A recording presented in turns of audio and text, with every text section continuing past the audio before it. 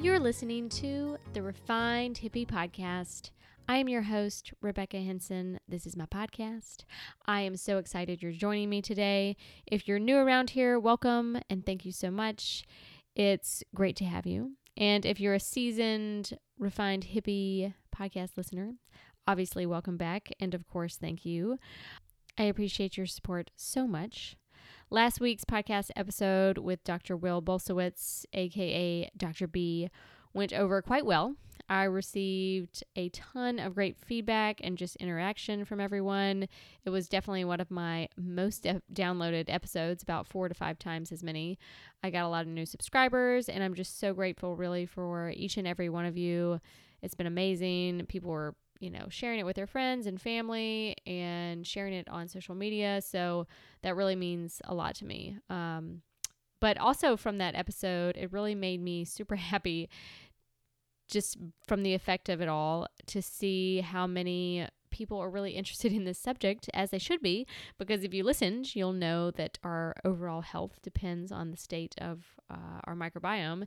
It's a subject that I am extremely passionate about, and I love helping clients with their nutrition and dietary changes to help improve their digestion. I spent several years researching, reading, experimenting myself to learn all that I could about gut health, microbiome, and I'm really grateful for all that I went through because now I'm able to help others. So if you're someone you know needs some guidance, please shoot me an email at rebecca@therefinedhippie.com.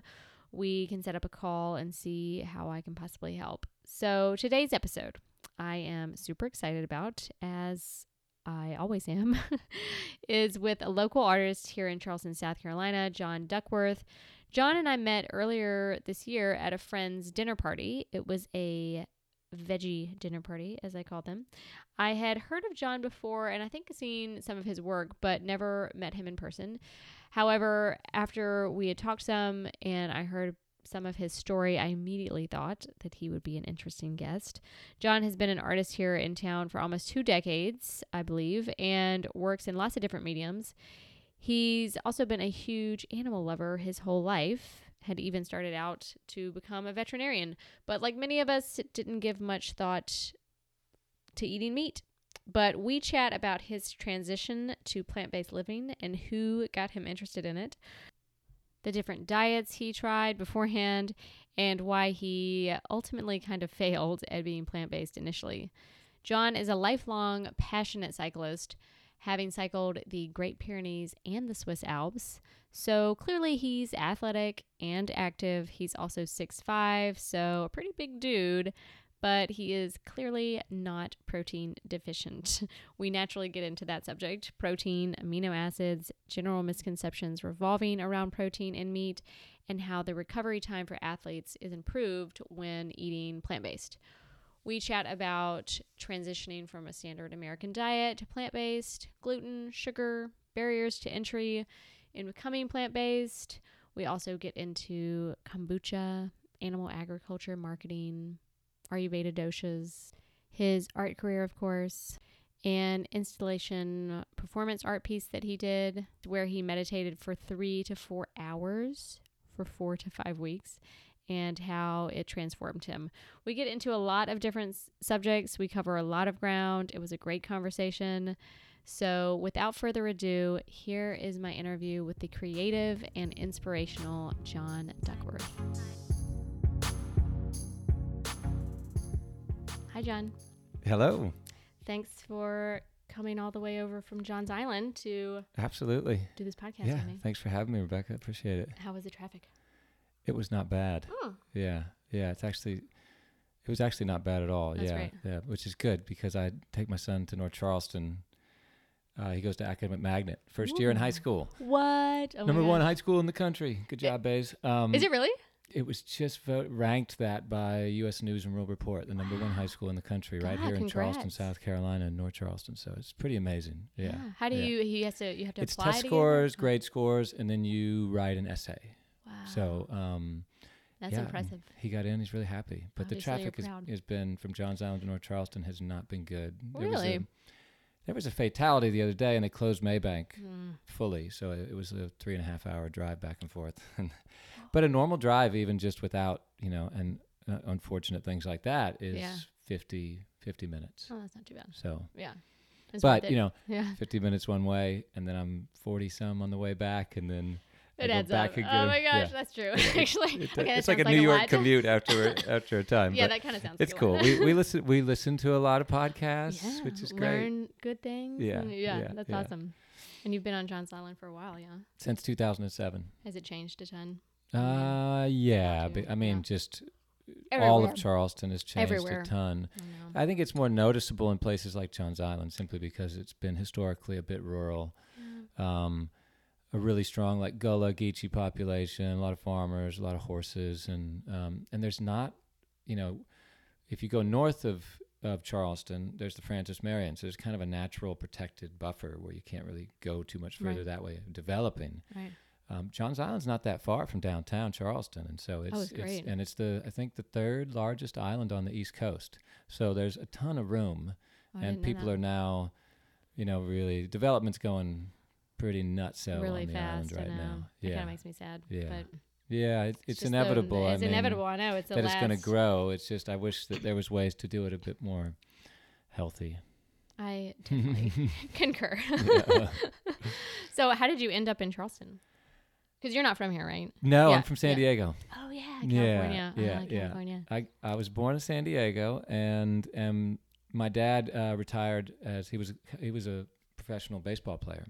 What? But then when he retired, I never really got to see him play. And he was a California highway patrolman. That was his second career. Cool. And I have 2 brothers, 2 sisters. There's 5 of us, and he was promoted a few different times within the highway patrol. And so we went from San Diego to Northern California, a place called Davis, and it's outside of the state capital, right outside of Sacramento. And that's where the California Highway Patrol Academy is. So he was, teaching there and doing different things. And then he was the physical fitness instructor for all of California for a while. So between Southern and Northern California, I kind of bounced back and forth for the first 23 or so years of my life. Yeah. Before moving out here, which at the time I wasn't really considering a permanent move. It was more like traveling. And I was coming out to see the East Coast. I'd never been on the East Coast. I was also sort of, looking around at the friends I was keeping, spending time with. And they're all good people, but it was kind of heading in a direction that was probably not healthy for me. And I thought it might be nice to just kind of reinvent myself and travel at the same time. I think I was also distancing myself from my family, just because How old were you? I'm the middle child. And I think I was feeling a little bit caught in the middle of a lot of family drama. And I was, wanting to put some distance between that as well. Let me just, I'm just going to have to go as far away as I can I know, right? This, okay. I know. Other side of the country.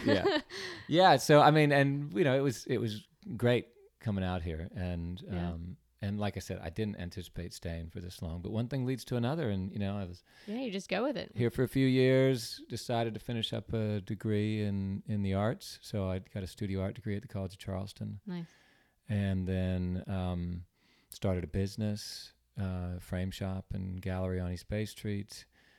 And then got married and then had a child. And here we are. He's 15. Oh, my gosh. So it's, and his mother and I split up when he was 1, but she lives in Mount Pleasant. And we've got a good thing going. So that's great. Yeah. It's worked out well. Yeah. I'm now full Southerner. Just about. You sounded. You got. I know people. I talk to my friends in California, and they're like, "Man, you really have a Southern accent." And I was like, "Really? You think so?" I didn't really notice anymore. It happens. It does happen. It's kind of inevitable, I think. Where are you from? South Carolina. You are from here? Yeah. Okay. I definitely had more of a Southern accent, I think. So I'm from 2.5 hours north of here. It's near Florence. It's called Bennettsville. Okay. Talked about it on the podcast. Okay. Not okay. I know Florence. There's Darlington 10,000 people. Do you go to Darlington? No, but if I'm going towards, it's close. So yeah. But I have hear the friends all race over. when it's going on. What's that? What's going on? The Darlington or the Darlington Speedway up there. Oh, no, I didn't go there. No, but I know about it. But that was not my vibe. That was not my vibe. That's not my scene. I could see that, yeah. Yeah. But in Bennettsville is small, and I went to a small private school, and Okay. Huh. get out of that place. I mean, most How of my long? family is When still did you there, come to but, Charleston? I was 18 Okay. for college Charleston. For college Yeah, Charleston. yeah. All right, cool. So Go Cougars. go Cougars. Nice. It was a great experience. Yeah. Yeah. It's a good school. I was really fortunate. I mean, it's beautiful. I And loved it. at the time I was there in the late 90s, Charleston wasn't quite the same city it is now either. It was No. much quieter. So it was a different different place. I really enjoyed it. I'm really thankful that I got to see Charleston in that time period. Mm-hmm. I mean, when people come here now, obviously it's amazing, but it's so different than what it was. And I'm just really glad that It really is. I got to see Yeah. that, On one hand, I'm super thankful because as an Yeah. artist, what's happened is there's just been such a variety of people from all over the country and the world who are coming, who Yeah. are interested in the arts and supporting me and Yeah. buying artwork. And then, of course, there's the, traffic and development and the Right. downside of that many people. I'm on the board of Charleston Moves, and so we're always Oh, nice. advocating for increased safety for pedestrians and cyclists, and it's only Yeah. getting worse, with the amount of people who are arriving, and I there's no know. infrastructure for that kind of thing. Mhm. So, there's challenges that come with that Mhm. kind of burgeoning growth we've seen, particularly in the past 5 years. It's Yeah. just really been quick. It's been so fast. I mean, every 6 months, I feel like it's different. Yeah. But I think of the old times, with lots of, nostalgia. But but it is nice. I mean, we have all these, nice amenities that come along with being a bigger city, Yeah. But Yeah.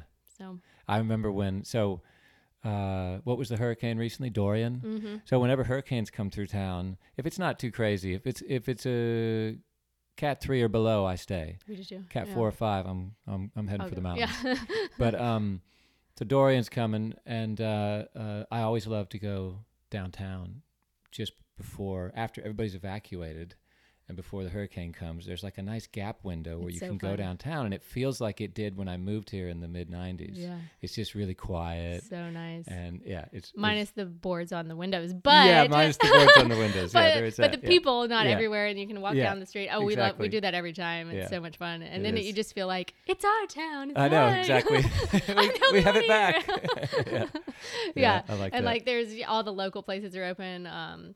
That's right. So it's just Yeah. locals, and it's like this is so fun. Like Yeah, I there's like no that. tourists here. Not that we don't like tourists, but it is fun to have your own city back. Totally. Yeah. So you've been an artist like your whole life, pretty much, yeah. Pretty much. In your, I mean, Yeah, I mean, Yeah. I've been an artist professionally since Right. maybe early 2000s, 2001 or so. Well, pretty much as soon as I left college, I've always worked for myself. So Mhm.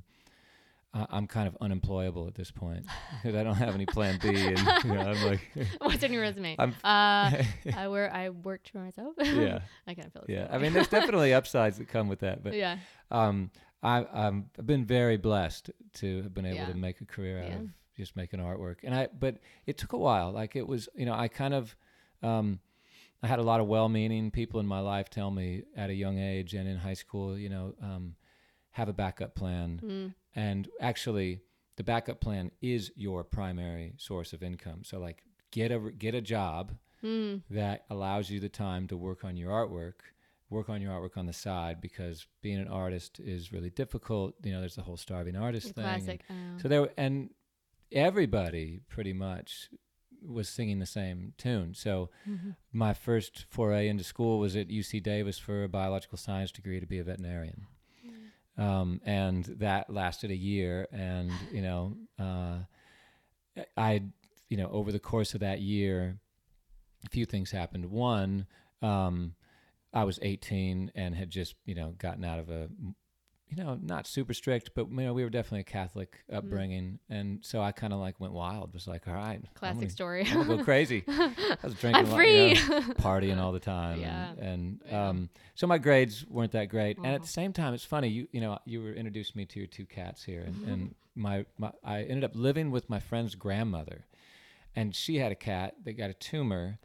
And not to go into too many details, it was pretty disgusting. Like, because it was on its head, and there was something going on with its ear, something going on with his eye and his nose, and there was pus and stuff, and meanwhile I'm in school to be a veterinarian, and I'm looking at this cat thinking, I can't do this. oh wow, like, oh yeah, I love animals, but I really love healthy animals. Oh, like no. if I was around sick and healthy and dying or injured animals all day long, it would just crush my heart. So so career change was needed. I was taking art classes at the time too. I was doing biological science and art. But it took me still a few more attempts. You know, I thought, okay, well, maybe I'll do something that gives me a baseline income, but a lot more free time.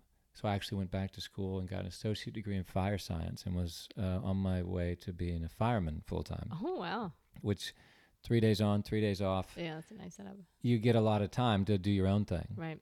Again, it was sort of like, you know, another attempt at kind of the wrong direction. Right. You know, me not putting the thing I really want to do at the forefront, but it taking a back seat. So after going to the College of Charleston and graduating, I actually did it again. I opened up a business, frame shop, and with a gallery in it, thinking it's art related. This will be really great. You know, it's connected to the world I want to be in. But the truth is being a small business owner is all consuming. You know, and so just, you know, that was it. And I knew it was time, and it didn't take me very long to figure it out. I knew really? It was, because there's a little chime on the door that goes ding when customers walk in, and whenever that ding would go, I would cringe. Oh, and no. that's when I knew. I was like, oh, this is bad. Okay.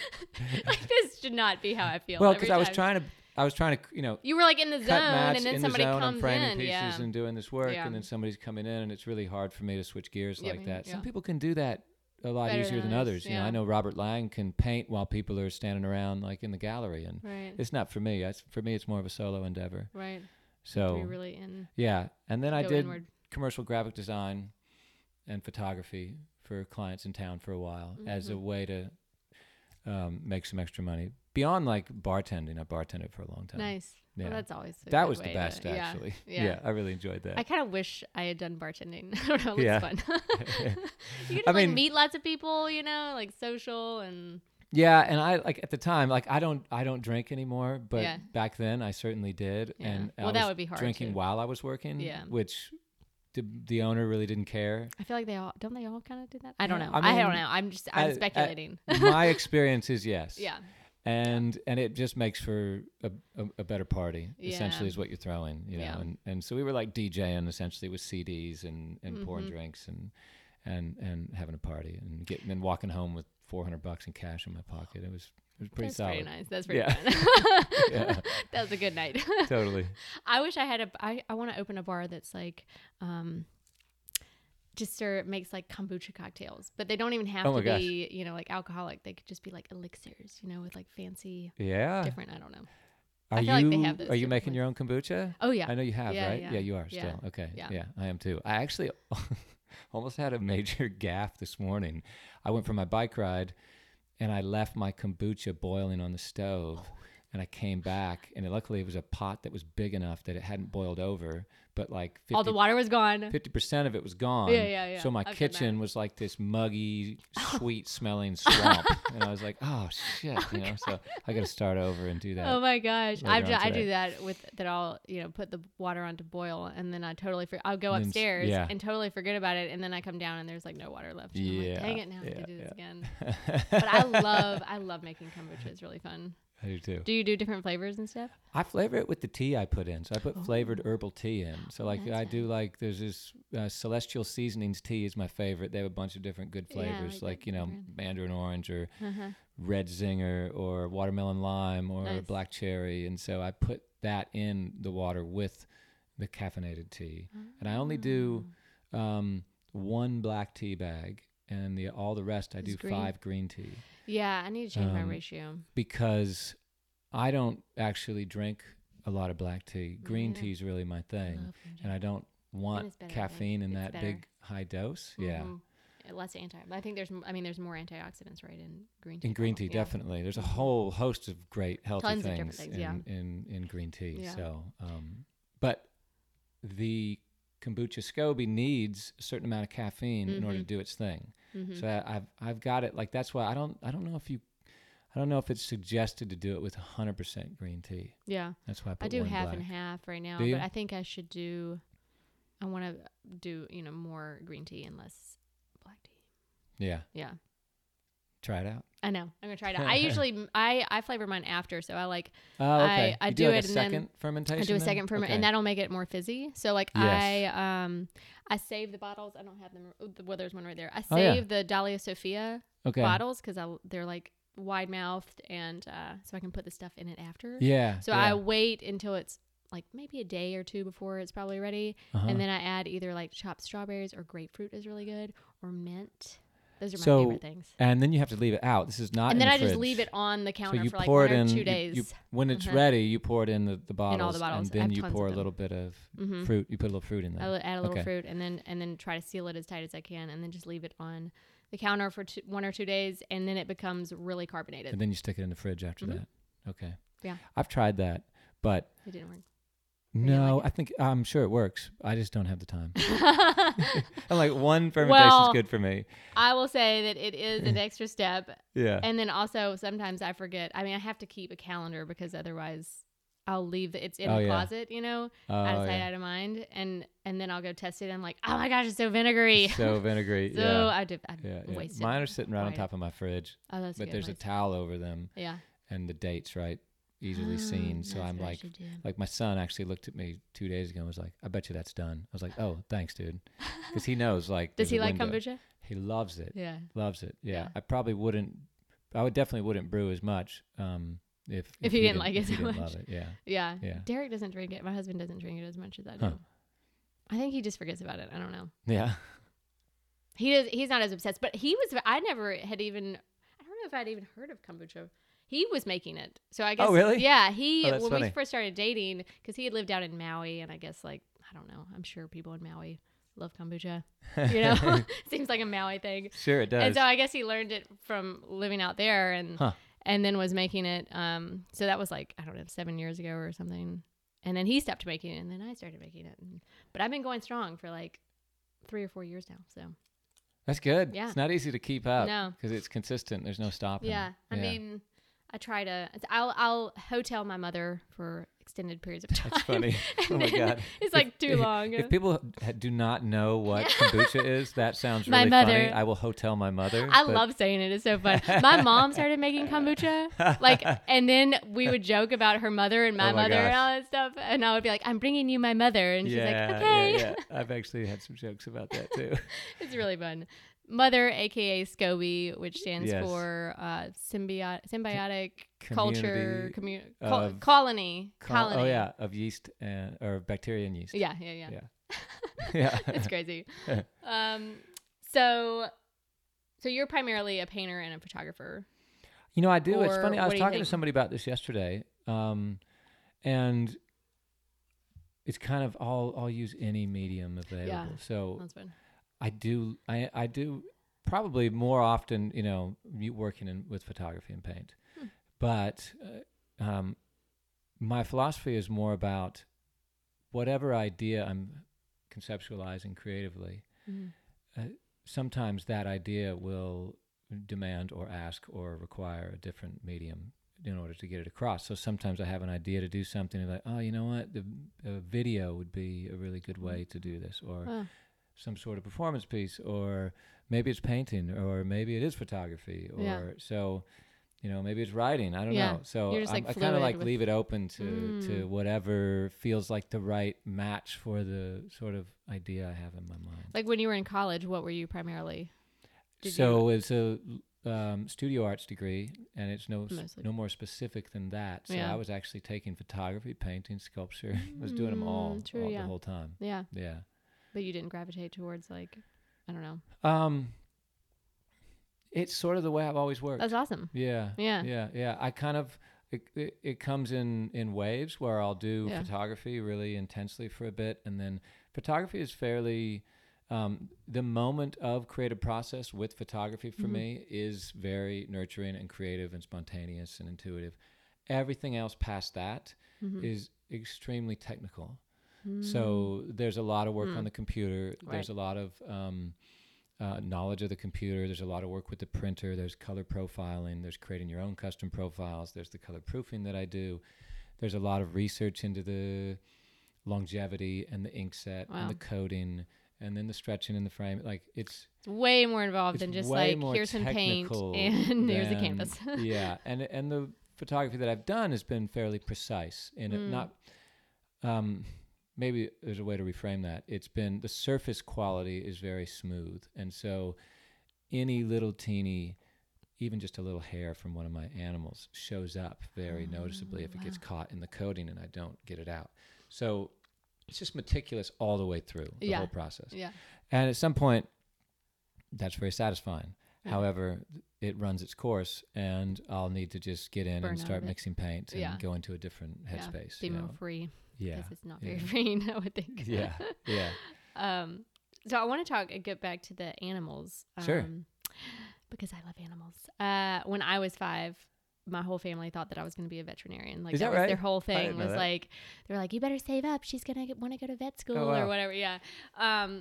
Because I just had this, I mean, obviously, this just like crazy connection with all creatures. Yeah. And I guess you had that too. Like ever since you were small, you felt that way. Yeah, definitely. Yeah. And I've always had this innate ability to connect with them in a really quick way. Yeah. And I've talked about this quite a bit lately. Like you, without formal language, you can communicate with animals very easily, right? And they communicate with me. It's wild. Yeah. But, in my studio, I was telling this story the other day. My dog Sam, who lived to be 16, he was incredible. He's the best dog I've ever had, and I could be, working on a painting or sitting at the computer or doing something that I'm really engrossed in, and have the thought come into my head, you know what, I should probably take Sam to the beach today. And worth mentioning, that was his favorite thing to do ever. Yeah. And I could just have the thought, and within moments, he would be sitting next to me, looking at me in the face with his ears up and his eyes really big, like, dude, I heard you. Let's do that. And then I'm like, oh, I'm on the hook, bro. Like, now you know that I'm Dang thinking it, you about can read that. my mind. Like, yeah. So it's wow, that's awesome. I appreciate that sort of connection. Yeah. So you grew up with pets? Mainly with cats and dogs. Yeah. And prior to the whole spay and neuter thing, so we had kittens all the time. Didn't we? Like, I mean, at least a litter a year. And at one point we had 16 cats because we had like 2 mothers at the same time. And, these were all, one cat would have a litter, and there'd be like a gray one, an orange one, a white one, all a calico one. Yeah.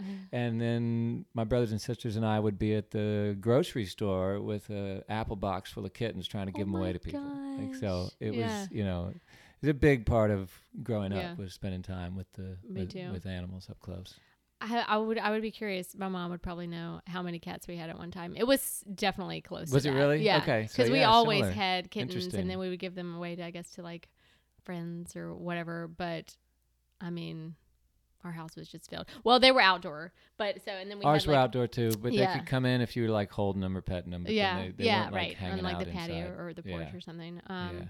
But yeah, there's like my best memories, and then I've had a lot of heartache from pets. Being run over, or they would get in the engine, when it was cold, and we ran over a cat with the family van with all 7 of us in it. Oh God, he survived. I don't know what I don't know. Like, cats are amazing. Like, the whole 9 life thing is really true. Like, I know. He was blind. He wasn't blind. I'm sorry. He was deaf. Yeah. He was an albino white cat. We had a white cat. Yeah. And it's very common for white cats. Yeah. White cats to be deaf. Yeah, deaf. Yeah. And so he didn't hear the car starting. Yeah. And we ran him over, and he was like, had some internal bleeding. It was fine. What? It's crazy. You took him to the vet, and they were like, he'll be okay. Like, he's going to be okay. Oh my gosh. I thought what for a sure lucky he was kitty. gone. Yeah. Yeah. We had a white cat who was deaf, and my brother named him Awesome, which I never thought about it until I got older, that I was like, the cat's name was literally Awesome. That's pretty cool. I thought of it more as like, I don't know, just like a name. I never thought of it like that was the word awesome. Yeah. The word awesome. Yeah. He was like, this cat's awesome. We should name her Awesome. That's good. Oh gosh. Huh. But yeah, I didn't get as far as you did about vet school. I guess I decided long before that having to deal with sick animals and dying animals would be horrific. Yeah. Yeah. Yeah. But so now you are plant-based. You eat plant-based, so you don't eat animals either. I do not. But yeah. how did that come about? So it's interesting. I had so because I went to the College of Charleston, there's a few different teachers there who kind of have me on their radar for students who might be a good fit for internships.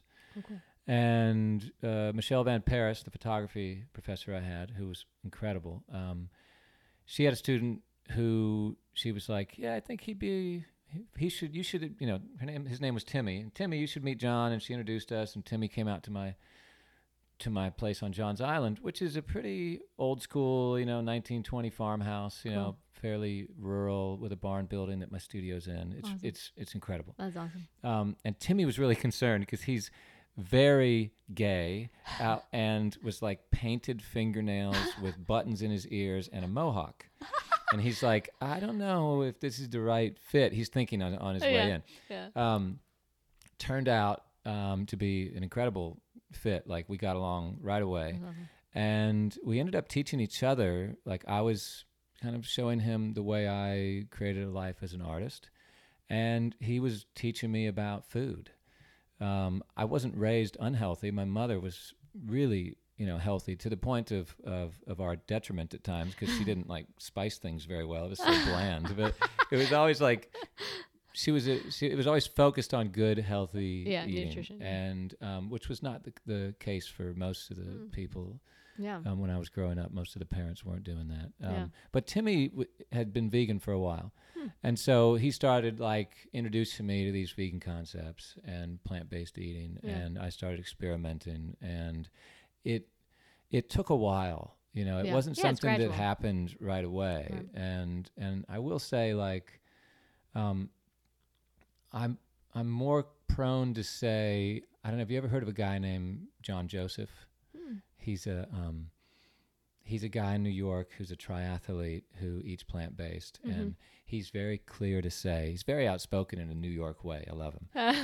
and he's very quick to say, I don't use vegan. Right. He says, I eat a plant-based, whole foods, organic diet. Totally. And vegan can get kind of slippery and tricky, So I'm similar in that way, because when you're talking about diet, I'm just talking about diet. Right.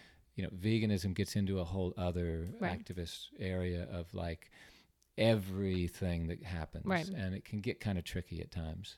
One, you can be a potato chip vegan. Oh, you can be vegan and eat Oreos and eat Oreos and drink Coca-Cola all day and be the really most unhealthy. You person can ever. be, yeah. However, and some people do that because everybody gets into it for different reasons. Totally. Some people do that for activism, for animal rights. Absolutely. And they're like, really, I'm not in this for personal health. Right. I'm in this because I just don't want to kill animals. Yeah. Right. Everybody has their own way in, But for me, it did start to click where it's like, okay, if you were to say, John, every time you eat an animal, you've got to kill it. Right. My answer has always been and will always be like, that's really hard. Like, I don't want to do that. I'm not interested. If it was like a matter of survival, totally different scenario. It's a different scenario. But I'm talking like, I've got options. I'd rather not. Yeah. And I had a few moments where on my property there was some random things that happened with squirrels, and I like had to put a couple squirrels out of their misery, and I like tried a few different methods, and none of them were very good, and left me feeling really terrible. And so even just like trying to like put an animal out of its misery for when it was close to death was really hard.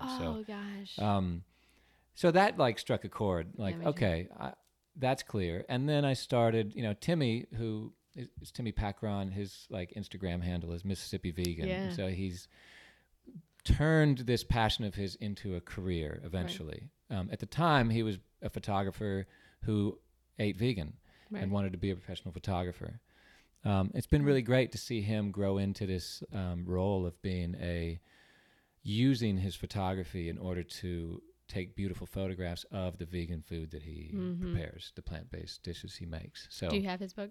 I do, yeah.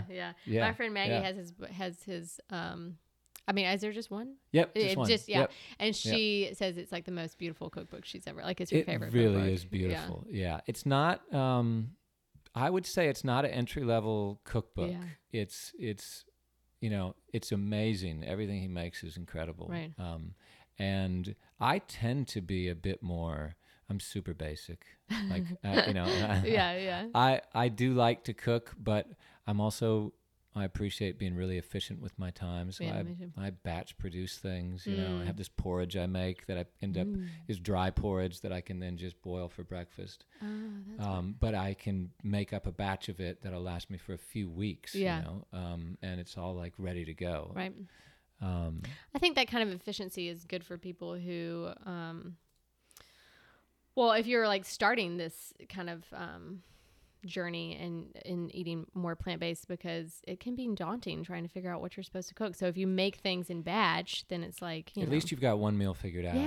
Yeah. I mean, and that's the way I started. I find that that's something that I have noticed, and it is a challenge for me, is so many vegans or plant-based diet proponents will get angry about the fact that it is quote so easy to do this. And while I recognize it may be very easy for some people, in my experience it's not very easy for most to transition from a predominantly standard American diet to a plant-based diet, even though the options are plentiful and way more than they used to be. Like for me, for instance, I kind of transitioned into paleo and did the Whole30 thing a few times. And the nice thing about paleo, which a lot of plant-based people or vegans will throw under the bus, is that it's, if you have one portion of protein that's an animal protein, let's say they recommend it's like the size of your fist clenched. You should have 3 times as many vegetables to go along with that.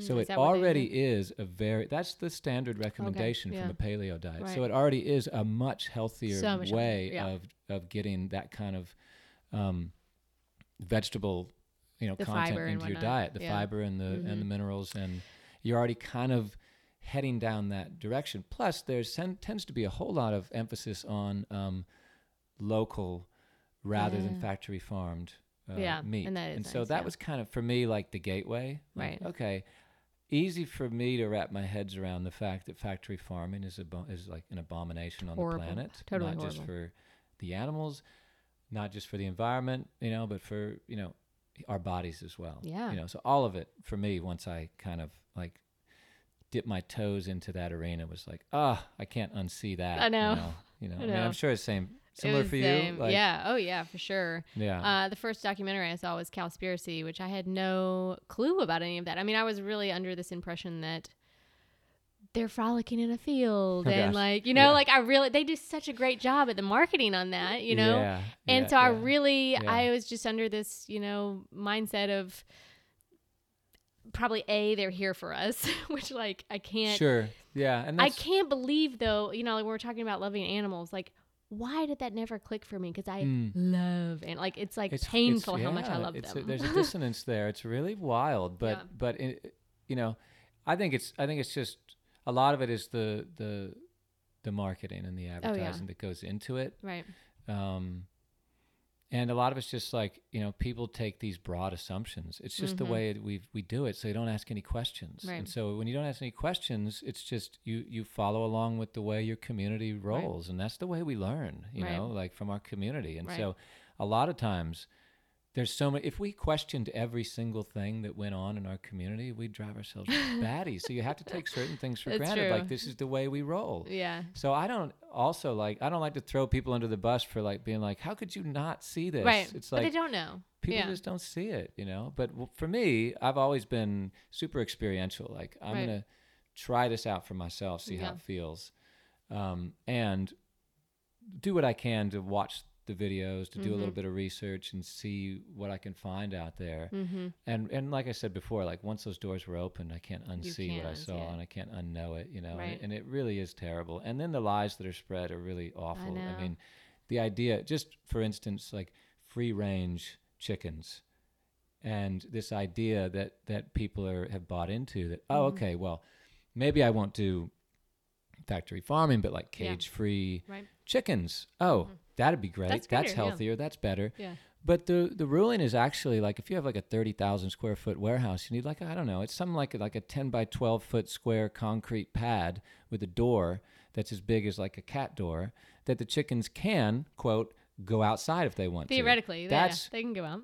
Theoretically, your eggs could be called free-range chickens if they had that capacity. It's just marketing. So it's really, and once I figured that out, I was like, all right, I can do this. But it's still, I mean, I totally failed at eating a plant-based diet when I really went all the way in. Oh, really? Big time. Yeah. I mean, well, what I did was I love to ride my bike, so I do actually need a good amount of calories and protein, and just, you gotta eat a lot. And so I was doing like smoothies, bars, and salads. And the salads, like what I found out later was that one, you know, I don't know if you've, you know, dipped your toes into Ayurvedic things, but you know, my doshas, there's in Ayurvedic medicine, you know, there's Vata, Pitta, Kapha, and I'm a combination of Pitta and Kapha. I mean, sorry, Pitta and Vata. So I run really hot, have a lot of energy. That's the Vata. But the Pitta is a bit more airy. And so the cold smoothies and the cold salads weren't grounding me very well, and they weren't very good for my constitution. I have a history of having irritable bowel syndrome, and it can be pretty uncomfortable. Yeah. And so that was leading to me like just not feeling good and really flaring up my IBS all the time. And turns out that I shouldn't actually be eating a lot of raw vegetables. It took me a minute to sort that out. And that more cooked, nourishing more nourishing, more, you know, warm foods are much better for me. And once I figured that out, which took a while, I was able to transition in, and then I hit a sweet spot in the past past couple of years. Yeah. Where I've like, oh, cool, You're in a groove. Yeah. I got this. Yeah.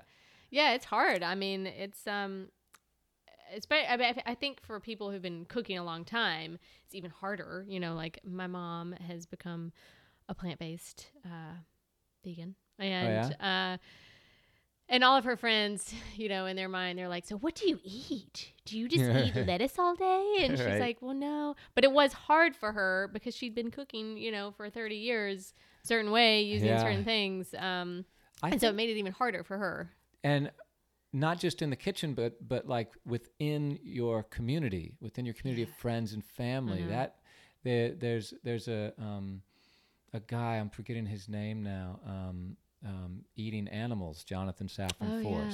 He talks about table manners, and that is one of the greatest barriers to changing your diet. Is, you know, particularly when you go plant-based, is, you know, for instance, sitting around a table with your grandmother and your parents and family, and saying, and having to describe like why you're not eating grandma's famous chicken casserole anymore. You know what I mean? No. And it can be it's awkward, very unnerving and awkward, and put you in an uncomfortable position. Yeah. And that's one of the biggest barriers to entry there. I have found since I've started eating plant-based that I don't go out to restaurants very often at all. No.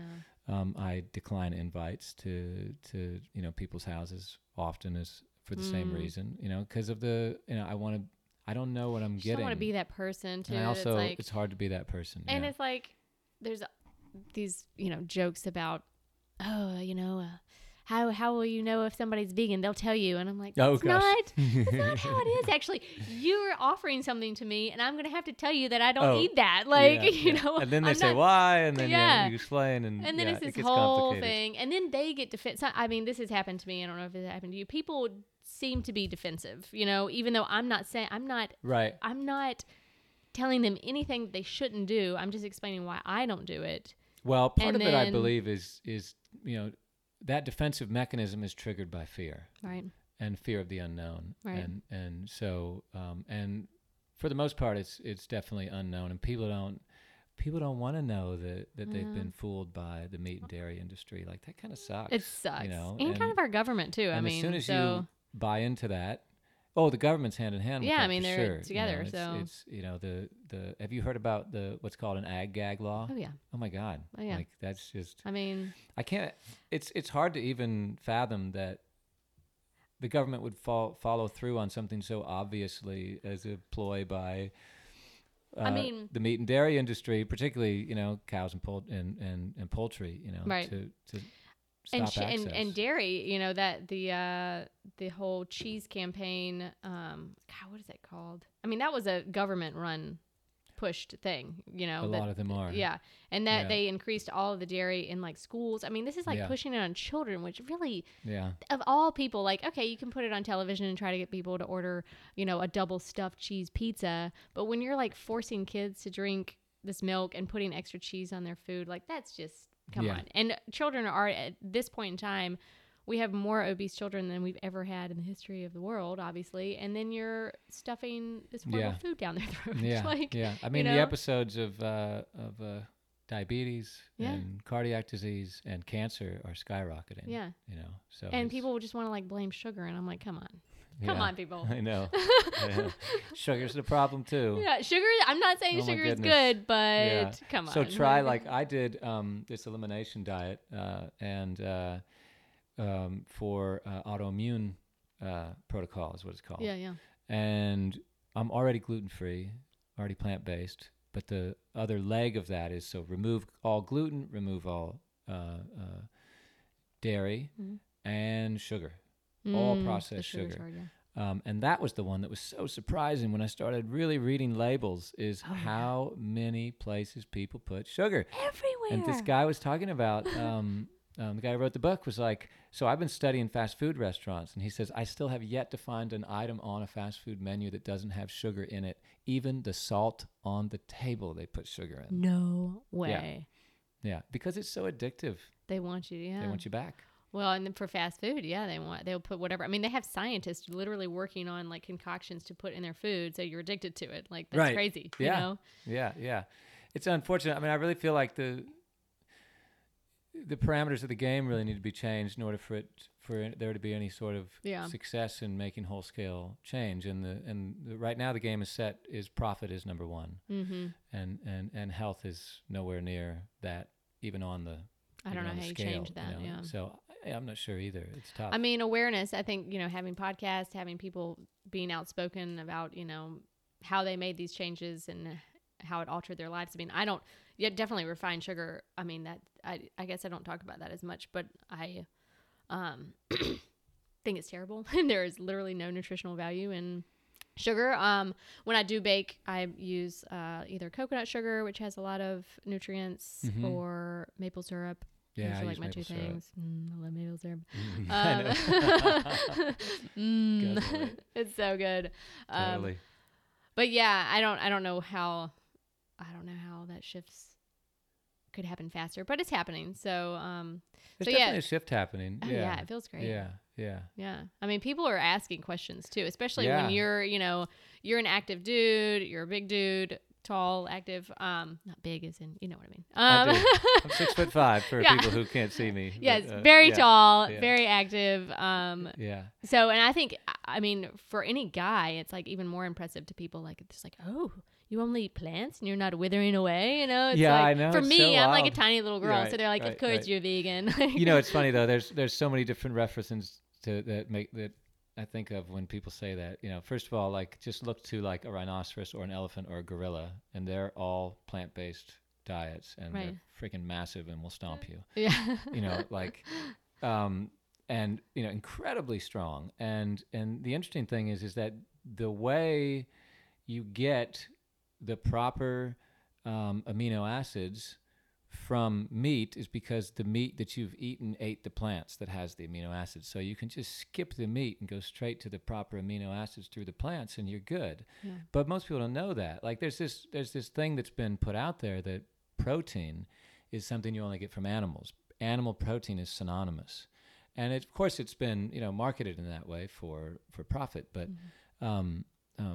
it's been made very clear that, there's 26 amino acids, 9 of them are essential, and you can't get them. Like the other ones, the body can actually synthesize, but the 9 you can't, and you have to get them from somewhere, and you can get them from plants. Yeah. And Go it's straight to not the source. actually protein. The conversation, like that's the big conversation about, like, because I'm athletic and I I ride a bunch, that's one of the big questions for athletes is, where do you get your protein? Yeah. And there's a guy, Rich Roll, who I listen to. I know you listen to him. Yeah. Love him. And he's like, it is virtually impossible to be protein deficient. Right. You can eat fruit all day long and you would still get enough protein to survive. Right. And so this idea that we have to eat like massive amounts of animal flesh in order to get our protein is completely fabricated. It's completely false. And most Americans get 3 to 4 times too much, right? Too much protein. And it's animal protein, which is so unhealthy. Very unhealthy. Yeah. Rich Roll's amazing. Did you see the Game Changers documentary? No, I have not seen it. Did you know about it though, right? I do know about it. Yeah. We went to it. You went to the opening? We went all the way to Somerville. I almost did, but I've been doing so much driving lately, I couldn't put myself up to do it. I know it'll come out. It'll come out on streaming. Is it out streaming already? October 1st. Yeah. Okay. How was it? Oh my God, it was amazing. Yeah. I think it literally is a game changer, I think, Yeah. So well done. Great. You watch that and, how can you dispute it? These people are super elite athletes, Olympians. Yeah, Novak Djokovic, huge, he was one of the producers of the movie and the number one ranked when he won, I was like, player. I know, he's right? vegan. Exactly. He's plant-based, everyone. Yeah. And as an athlete, one of the big reasons why, like there's a guy, Brendan Brazier, who I follow as well. He's a triathlete, an endurance athlete. And he started, as did Rich Roll, eating a plant-based diet for the athletic rewards, not for like the ethics and morality of factory farming. They were like, you know what? The recovery is better. And so if your recovery is faster when you're eating a plant-based diet, you can get back to working out again faster. Right. And so you can be one step ahead of your competition. Exactly. And it's, actually been sort of playing out. You see people who are doing incredible things. Right. Yeah. It was a really good film. So I'll check it out. I'm looking forward to it. I know. Yeah. I want to buy it for everyone and just pass it out. Everyone needs to watch this. So you cycle, do you cycle every day? Not every day. But I have every to take week, a few days off, but yeah. as often as I can. Wow. Yeah. I'm doing, 20 to 50 miles at a clip, and then I go up to the mountains, Blue Ridge Parkway and Brevard area and do... Yeah. Next weekend I'll do, I think it's 75 up in the mountains. That'll be a big ride. 75 miles? Mm-hmm. What? Yeah. Oh my gosh. That's amazing. I'm all in. I've been like this since I was a kid. My siblings were taking the carpool to school, and I asked my parents, in second grade, can I ride my bike to school? Really? And so it was 4 miles back and forth each way through big canyons and stuff in San Diego. And they're like, yeah, go for it. So you've always been a cyclist? I've always been a cyclist. Yeah. I love it. Yeah. Oh, my dad awesome. did too. And he loves it, but it's to the point where me and 2 good friends, Britt and Stu, and actually Eddie went on the first ride, but the 4 of us rode the entire length of the French Alps. And then we went back, the 3 of us, Stu and Britt and I, and rode the entire length of the Pyrenees. So Tour de France climbs day after day, and was that just mind blowing? Mind blowing, yeah. Spiritual experience in a lot of ways, and just it's so difficult in some ways. Being able to challenge myself in that way, I that wasn't on my radar. Cycling the entire length of the Alps, But my buddy Stu was turning 50, and he was like, you know what? Yeah. This is what I want to do for my 50th birthday. Wow. You guys want to go? Yeah, let's do it. And I just said yes, Yeah. I don't know. Can I do that? Okay, I'm going to do that. Yeah. Wow. Yeah. Amazing. How long ago was that? That was kind of recent? The Pyrenees was more recent. That was 2017. And then it was, I think, 2 years prior to that when we did the Alps. Wow. Yeah. And it was just, the basic layout of the day is get up, have breakfast, crack of dawn at the little hotel we were in, the little, auberge or the gîte or some little French place. Oh my gosh. and then get on our bikes and ride till lunch. Yeah. Stop at some little village for lunch. Get on your bike and ride till dinner, and have dinner, and then sleep and get up and do it again. Wow. So you had the whole thing kind of planned. I mean, you'd have to have it planned out, or not really. Oh. We knew our beginning point and our destination, and then we figured it out as we went. So you just have you're just backpacking basically? Well, they have this new thing, which is absolutely amazing, called bike packing.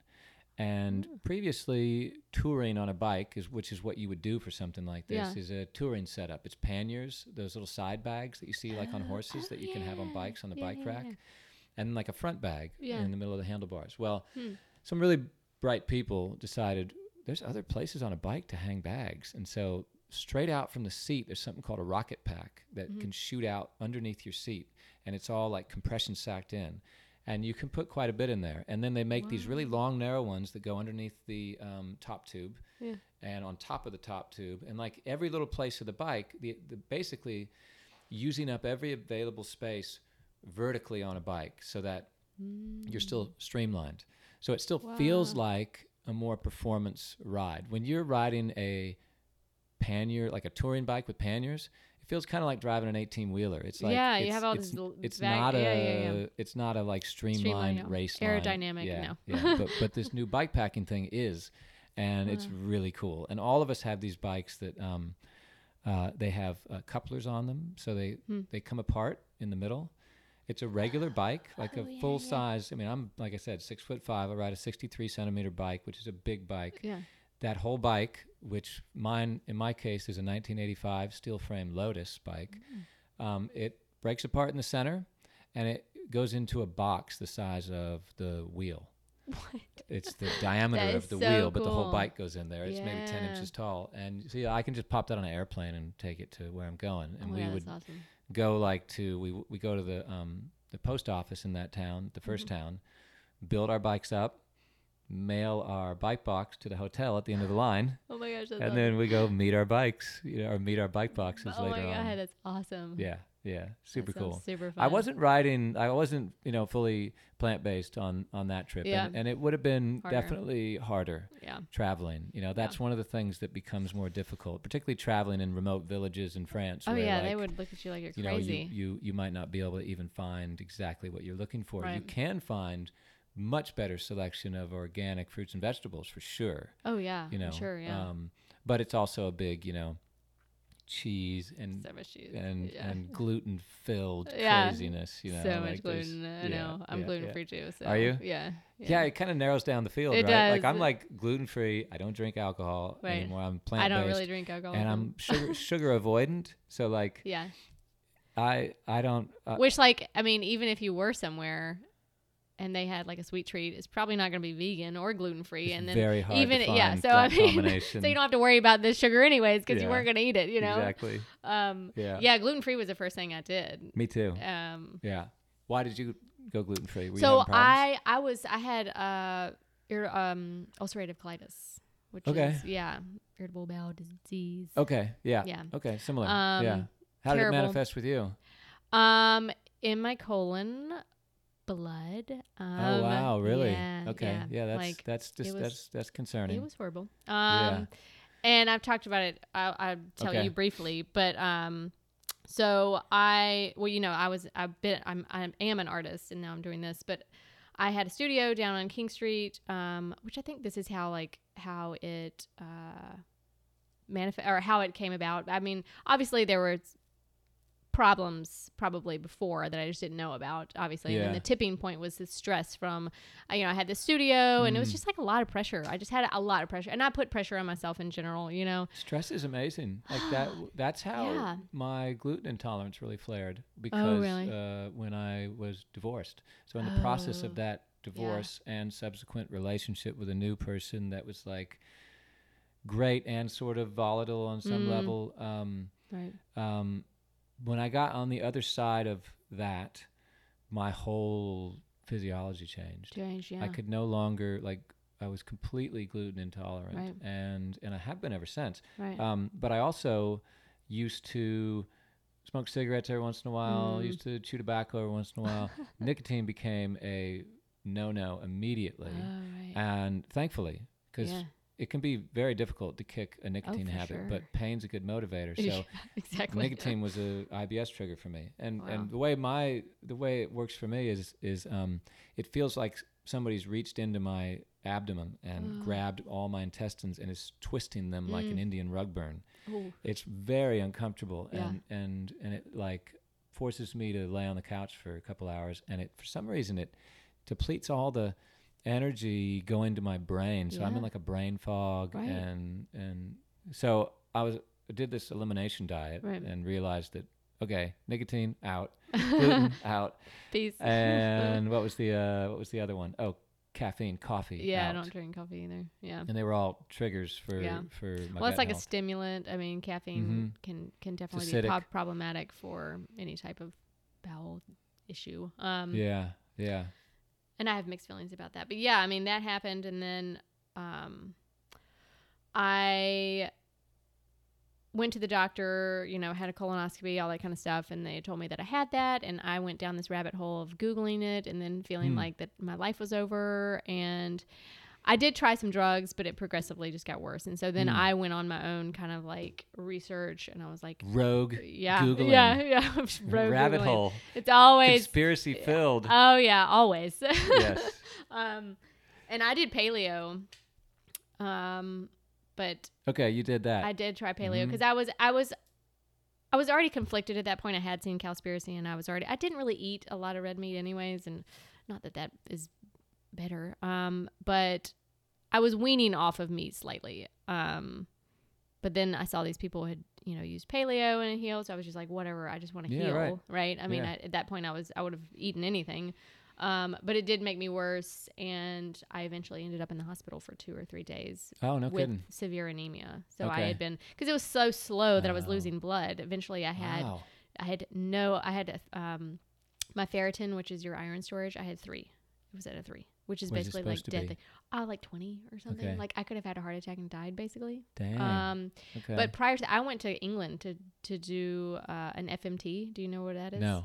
It's a fecal microbial transplant. So basically you okay. transplant. I have heard of that. It's You crazy. did that. I did that. Holy cow. Yeah. I did like 7. I went to this clinic, and Really? it was such a great experience. I mean, I've talked about it because that's part of like resetting your gut biome, right? This can be used for literally everything. Okay. Like the microbiome is the root of all your health, right? If you have an imbalance of bacteria, I mean, it can manifest basically any disease. We're going to start talking about Dr. Zach Bush now. Oh my gosh, I love him. I love him. For anybody who's listening, if you want a deep dive, yes, Zach Dr. Bush, Zach Bush, Rich just Roll. check him out. Yeah. Yeah.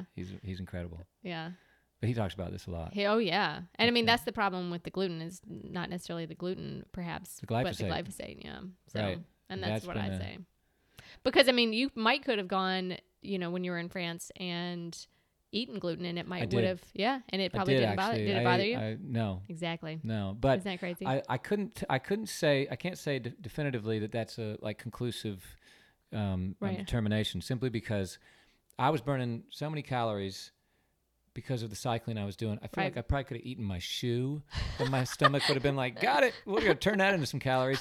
But I have actually been to France numerous times and eaten bread numerous times there, and in little villages, and not had the same reaction I have. I hear this story from so many people. But it's hard to get away from now. I mean, it's there's so much. I mean, I think the number is like 4.5 billion tons of glyphosate are used annually on our farming in the planet. Isn't that insane? And for people who don't know, it is part of Roundup. It's like the chemical agent in Roundup that is used to, quote, protect the crops and harvest it quicker for the wheat. Yeah. That they just douse it. It's just basically douse it. It's drenched in it. Side effects. Yeah. It basically breaks down your gut lining barrier. So that's how like little particles, I mean, they call it leaky gut or, permeability or whatever. So then that can trigger autoimmune disease or, a whole host of issues. But yeah, breaking glyphosate. Yeah, I know. It's crazy. It's so crazy. It's so wild. I mean, it people just don't know about it, and it's used everywhere. And that's, one of the reasons why I most likely have a gluten intolerance. Oh yeah. So I talked about this like a couple episodes before, but I've been very like when I first went gluten free, I was not very diligent about it. I would be like, just have like a little bite of that looks good, and to me now I feel like that's kind of like opening up a wound or a scab like every time, Mm-hmm. So like, anyways. Now I'm very diligent about it because of the autoimmune response. Yeah, exactly. The body will go under attack mode. Exactly. And it totally disrupts your microbiome in your gut. Yeah, and when I was trying to heal, that was like the worst thing. Right, like right. So it took. But I would do that same thing. Yeah. Just to see if it was still a problem. Right. Like every once in a while, I'd be like, I'm just gonna have a giant pizza. Well, so I like a month ago, I had an avocado toast. Derek and I shared an avocado toast. That the bread looked really great. Okay. It was like from some local bakery here, and I was like, I'll just have half. That looks really good, and it's local. And I literally have not had like a piece of bread, like non-gluten free bread, in years. The next day I had inflammation in my knee for 2 days. Yeah. And like not an people could probably just be like, oh, whatever, something else. But it was a pain that I've never had before. Huh. Like, so it was definitely the bread. 100%. I feel like it was the bread. Yeah. Well, for me, that's all the proof I need. Yeah. I don't need to go down a scientific hole. Done. There. Like, that's why I mentioned earlier. It's all an experiential practice for me. So, I was like, can I eat this way? Feel good. Mm-hmm. And my baseline was not feel better. My baseline was, can I feel as good as I do now? Right. Which I have a decent amount of chronic pain that I'm dealing with for inflammation and different things. Mm-hmm. Plant-based diets are much less inflammatory, so that was worth a go. Right. But it was like, hey, if I can eat this way and still feel the same way I do right now, that's fine with me. Like, that's fantastic. Yeah. So I just have to try the experiment and see how it works, because then I don't have any blood on my hands. Like, I know, like, I'm not eating something that was either, mistreated, tortured, taken away from its, mother or she's gonna cry so now. Awful. But so sad. No, but it is, at the end of the day, going back to having to kill them yourself. Like, if I'm not I could never if I'm not comfortable doing that, then but I'm comfortable allowing somebody else to do it for me, I'm still participating in the process. And it just feels cleaner without it. But I didn't want to, I needed to just do it and see how I felt. Right. And the result is I feel great. Right. Yeah. After I got it right. It took a minute to tweak it. And that's okay. After I got it where I got it right. And I say right, like, I feel like I'm still just kind of scraping the surface of how I could do this better. Right. But it's all a journey anyways, so yeah, it's a fun journey. Yeah. That you're not murdering anyone. But spiritually, I think for me, just, knowing that I'm causing the least amount of harm possible is big, Yeah, I think that's good motivation. Yeah. Yeah. So I was looking on your website earlier, and it said that you had gone through a meditation. I don't know how long. It was like 2 to 5 hours a day. You were meditating. Oh, so I did a meditation course earlier this year, but I actually did an installation piece that was at the City Gallery in Charleston that 2 years before that, where it was a full, like, experiential performance piece. So I actually created a black box theater on the front end. So the very first thing you did was put on headphones and walk into this black box theater, whereas about as big as this room, maybe a little bigger. You could have like 10 people sitting there. There was a projector, and I was sitting there, and it was a 15-minute video piece that was projected on me and around me while you're listening to headphones of a soundtrack that was made for it. That was made to, like, it's pretty intense. The images were really quick and rapid and intense and a bit sort of surreal. Sort of, there was this version of me in the video painted fully white from head to toe and wandering through these buildings. And then I'm sitting there actually live in person in front of you, meditating the whole time. And so it was designed to, like, that first bit was designed to, like, kind of hit people over the head. So in a metaphoric way. So, like, you come in, we're all so freaking busy with all these to-do lists, and it's hard, like text messaging and cell phones and emails, and it's hard to get people to fully monotask and just be present in the moment for this one thing. And I've done so many different art shows over my career that there was a time when I really enjoyed them because it was just fun to be, drinking and socializing. Right. And then I was like, you know what, like, this isn't why I do this. Like, I have an art show and people show up and they're like backs to the artwork with their drinks in their hands, just socializing. And I thought, you know what, I want to like design the show so that that's not possible. So that if you're coming and you're going to bother to come and spend time and see what I've made, I'm going to like arrange it so that you have the greatest potential to actually see it. Whether you like it or not was like not my issue. Yeah. Like, I just want you to be able to pause enough to step out of your day-to-day to-do list to like get quiet enough to really see it and to not socialize. So headphones, you're listening to music and tracks that some incredibly talented musicians helped me make. Lee Barber did a track, Quentin Baxter did a track, and Duncan Sheik did a track for me. And these are Grammy Award-winning, Grammy nominated. Like, it was really amazing. That's awesome. And the music was set to not have a hook, no lyrics, just to be this sort of ambient soundtrack that puts you in a proper mindset to be quiet and contemplative for the artwork that you're seeing. And it was really effective. Wow. It was a big push. It was a lot of work. But I was there for the duration of the show and meditating for whoever came, which ended up being, maybe 3 or 4 hours a day for, was it 5 weeks or 6 weeks? Wow. Yeah. How did that transform you meditating that much? I knew it was going to, and I wanted that to be huge. part of the installation. Yeah. So, I'm actually changing myself as it's a live, thing. It's not like some static thing where there's just artwork on the wall. And that was part of what I really wanted to do, to run the experiment. So I'm running an experiment while the show is going. Yeah.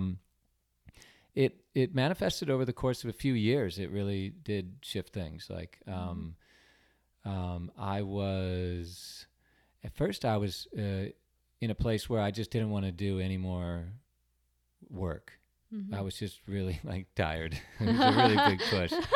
But I did a 7-day silent meditation retreat not too long after that, and that was really cool.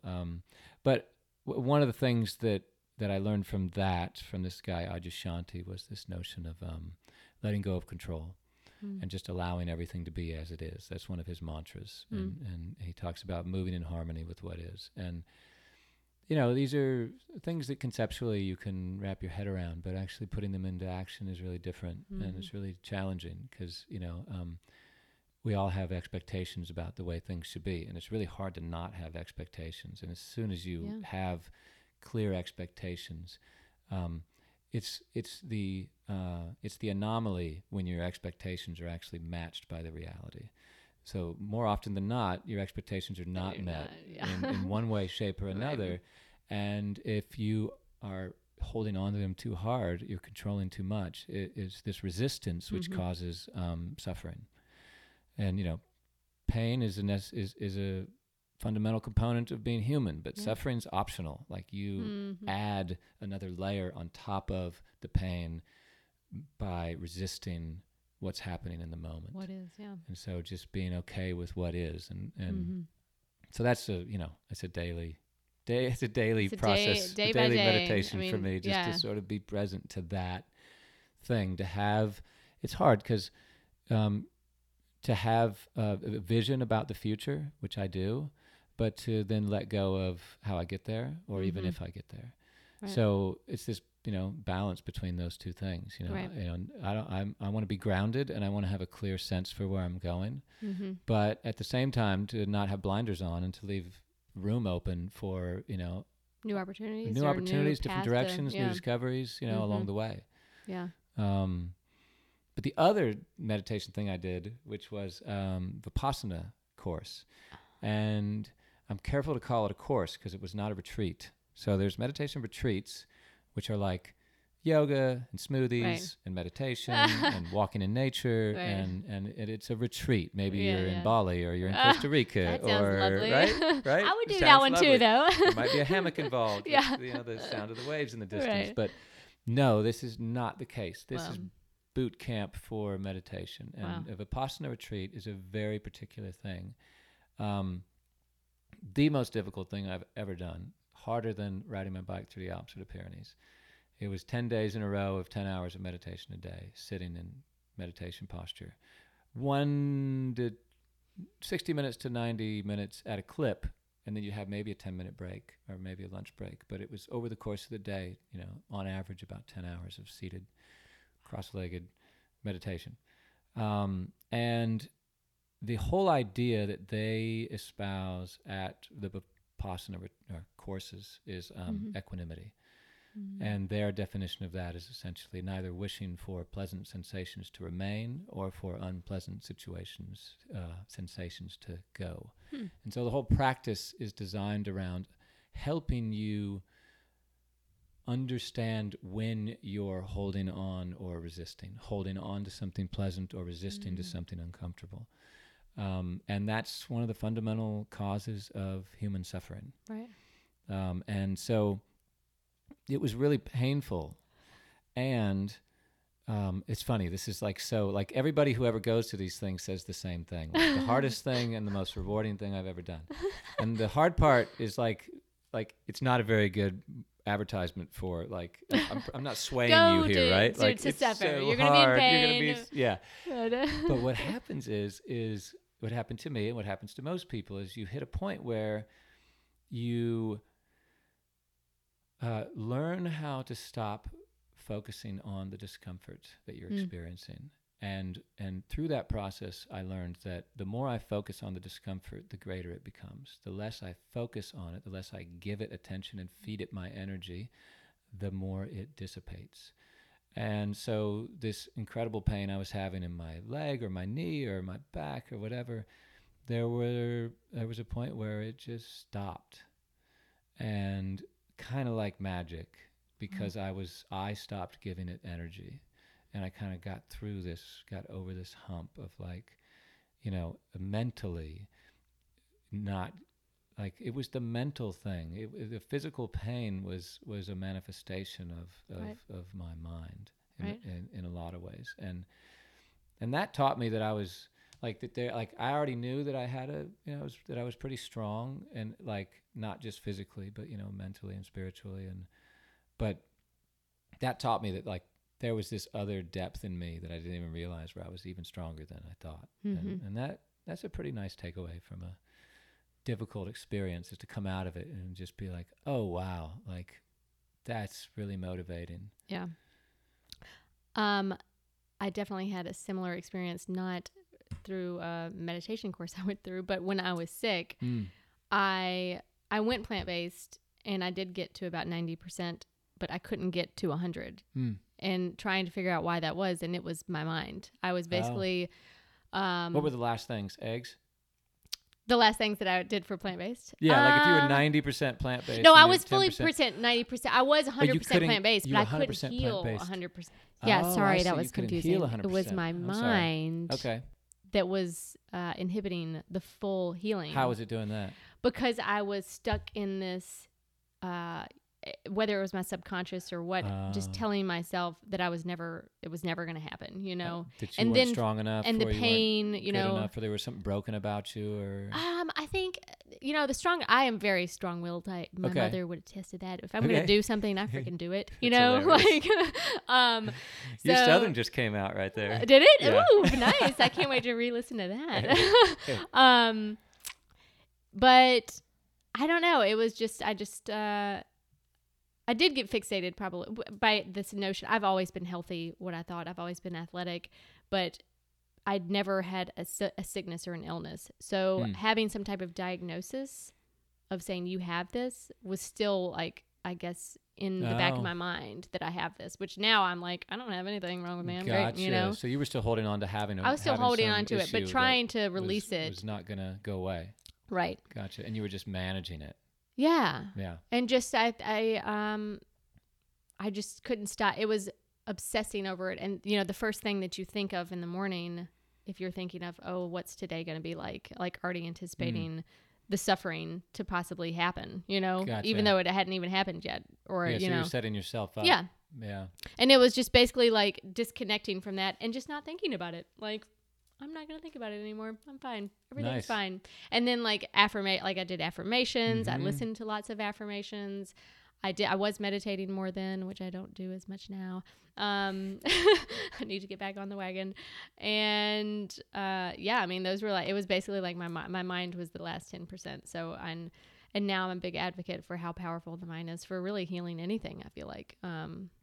And conversely, for causing yourself suffering. Absolutely. Absolutely. It's the primary source of most of it. Right. I mean, there's this sense that is sold to all of us from modern day advertising that we will never be enough. Mm-hmm. So that's the whole essence of consumerism is that you need to have this extra thing in order to be fulfilled as an individual. And it's sneaky. Right. It's not that, literal, but that's the essence of it. They do a great job at it. Like, you need this in order to feel better about yourself. And so... And you do, temporarily. And hidden in that message is, you need this to feel better for yourself because you're not whole. Right. And so there's this modern day phenomenon that's happened that I can see across the board, where everybody is living in this sort of low level anxiety. Here comes the siren they're coming for us to trigger the alarm. Yeah, low level anxiety, and but also this sense that people just don't feel whole or enough. Well, that goes to connection. I feel like we're not connected to nature anymore. We're and society is kind of pushing us even against it more. Internalizing everyone to their phones or their computers or their TV or whatever, and then disconnecting people socially, because you can be inside. And you kind of feel like you're not alone, but you are. You're not actually engaging in other people. And so... Right. I think there was a guy I listened to on Rich Roll the other day who was talking about that. And he's Cal Newport. Did you listen to that one? No. Digital minimalism is his mantra, which is great. And it all makes perfect sense, but it's all very difficult. He's like, I don't ever engage in social media.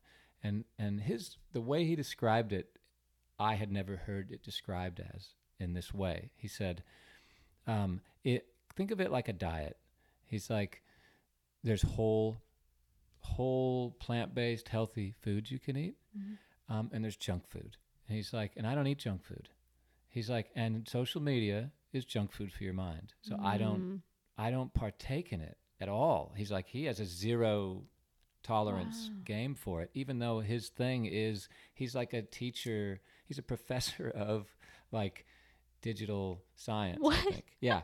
That's but he's like, it's different. You can be involved in technology, that's true, but not be partaking in the junk food part of it, aspect of it. Because he's quick to remind everybody, the essence of Facebook and Instagram and these social media apps is they're out there for profit. They it's disguised around social connection and community, but the essence that's the sell, that's the pitch. But under the pitch is we're trying to make money here in any way we can.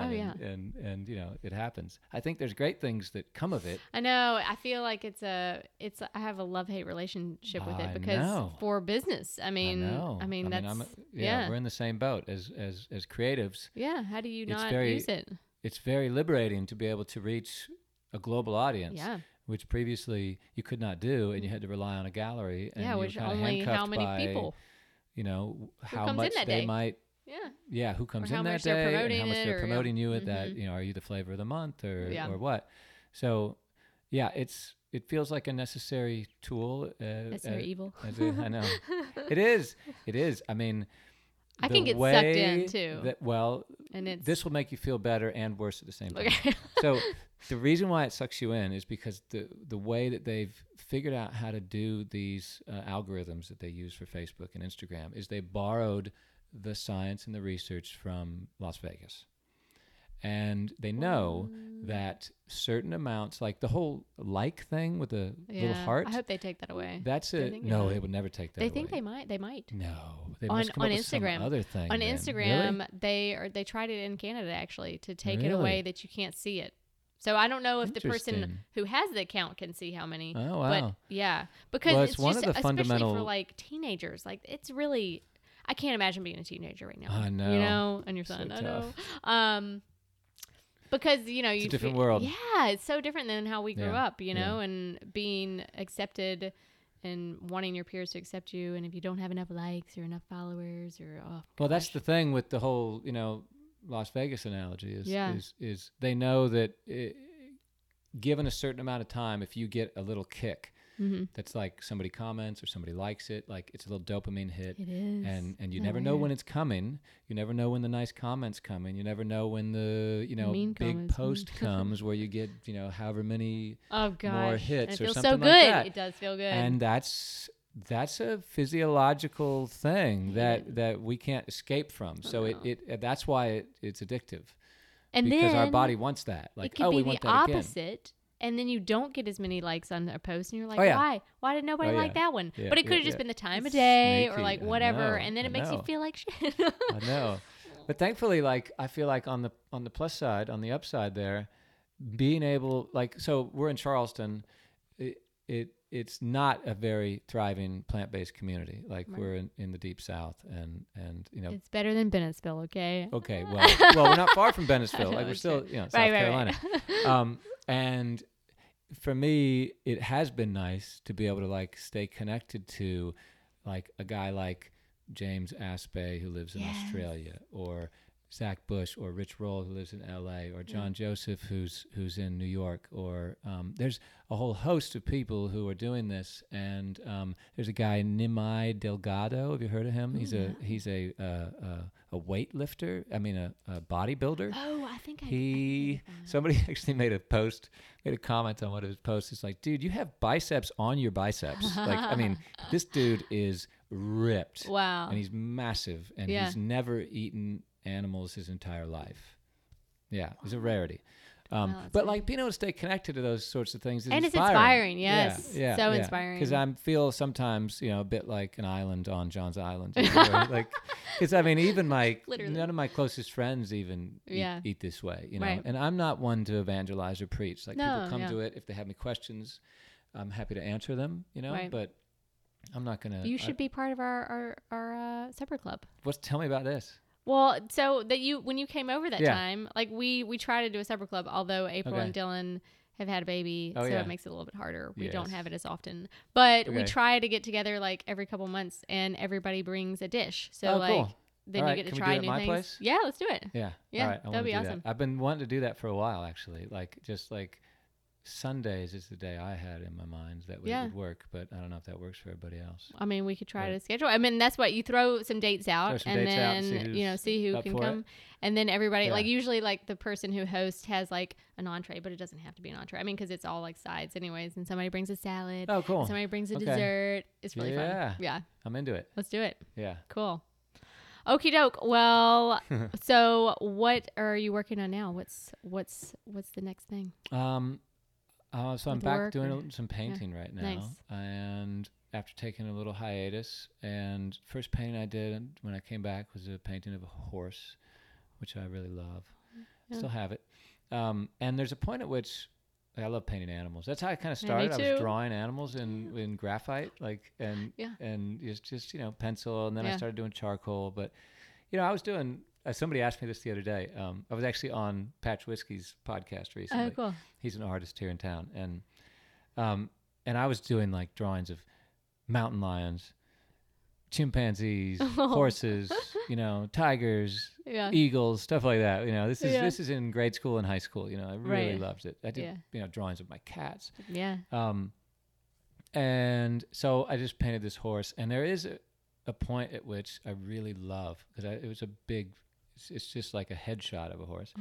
And there's a point at which, like, suddenly I walk in my studio, I'm like, there's a horse in my studio. Like, it's alive, Wow, and that feels really good. Yeah. So that was a great way to kind of re-enter back into doing more painting. And I just finished a painting for Robert Lang Studios for their 15-year anniversary, Nice. and they had 50 artists participate.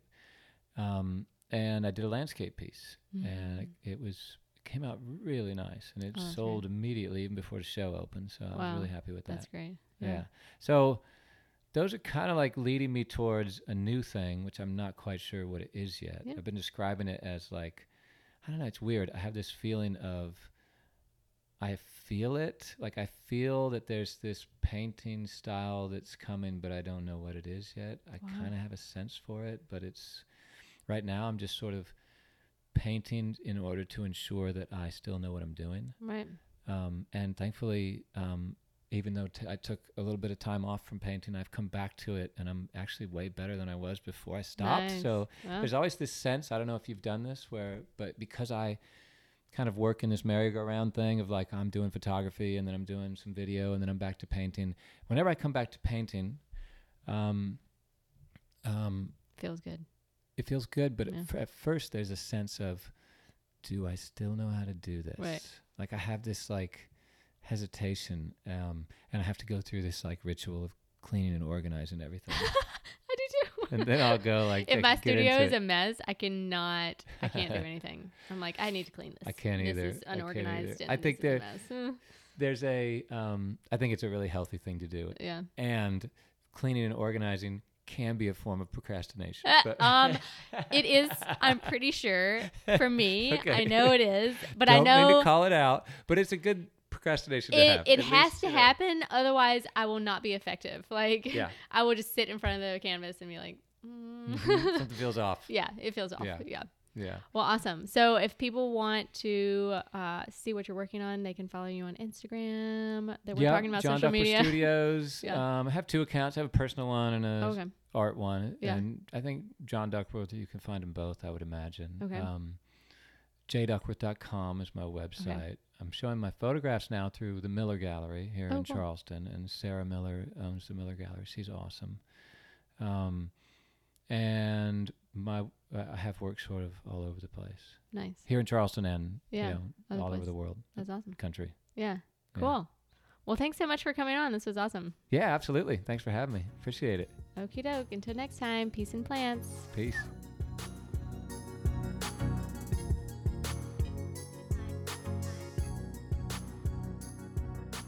Isn't he such a cool guy? He just has such a great story and energy surrounding him.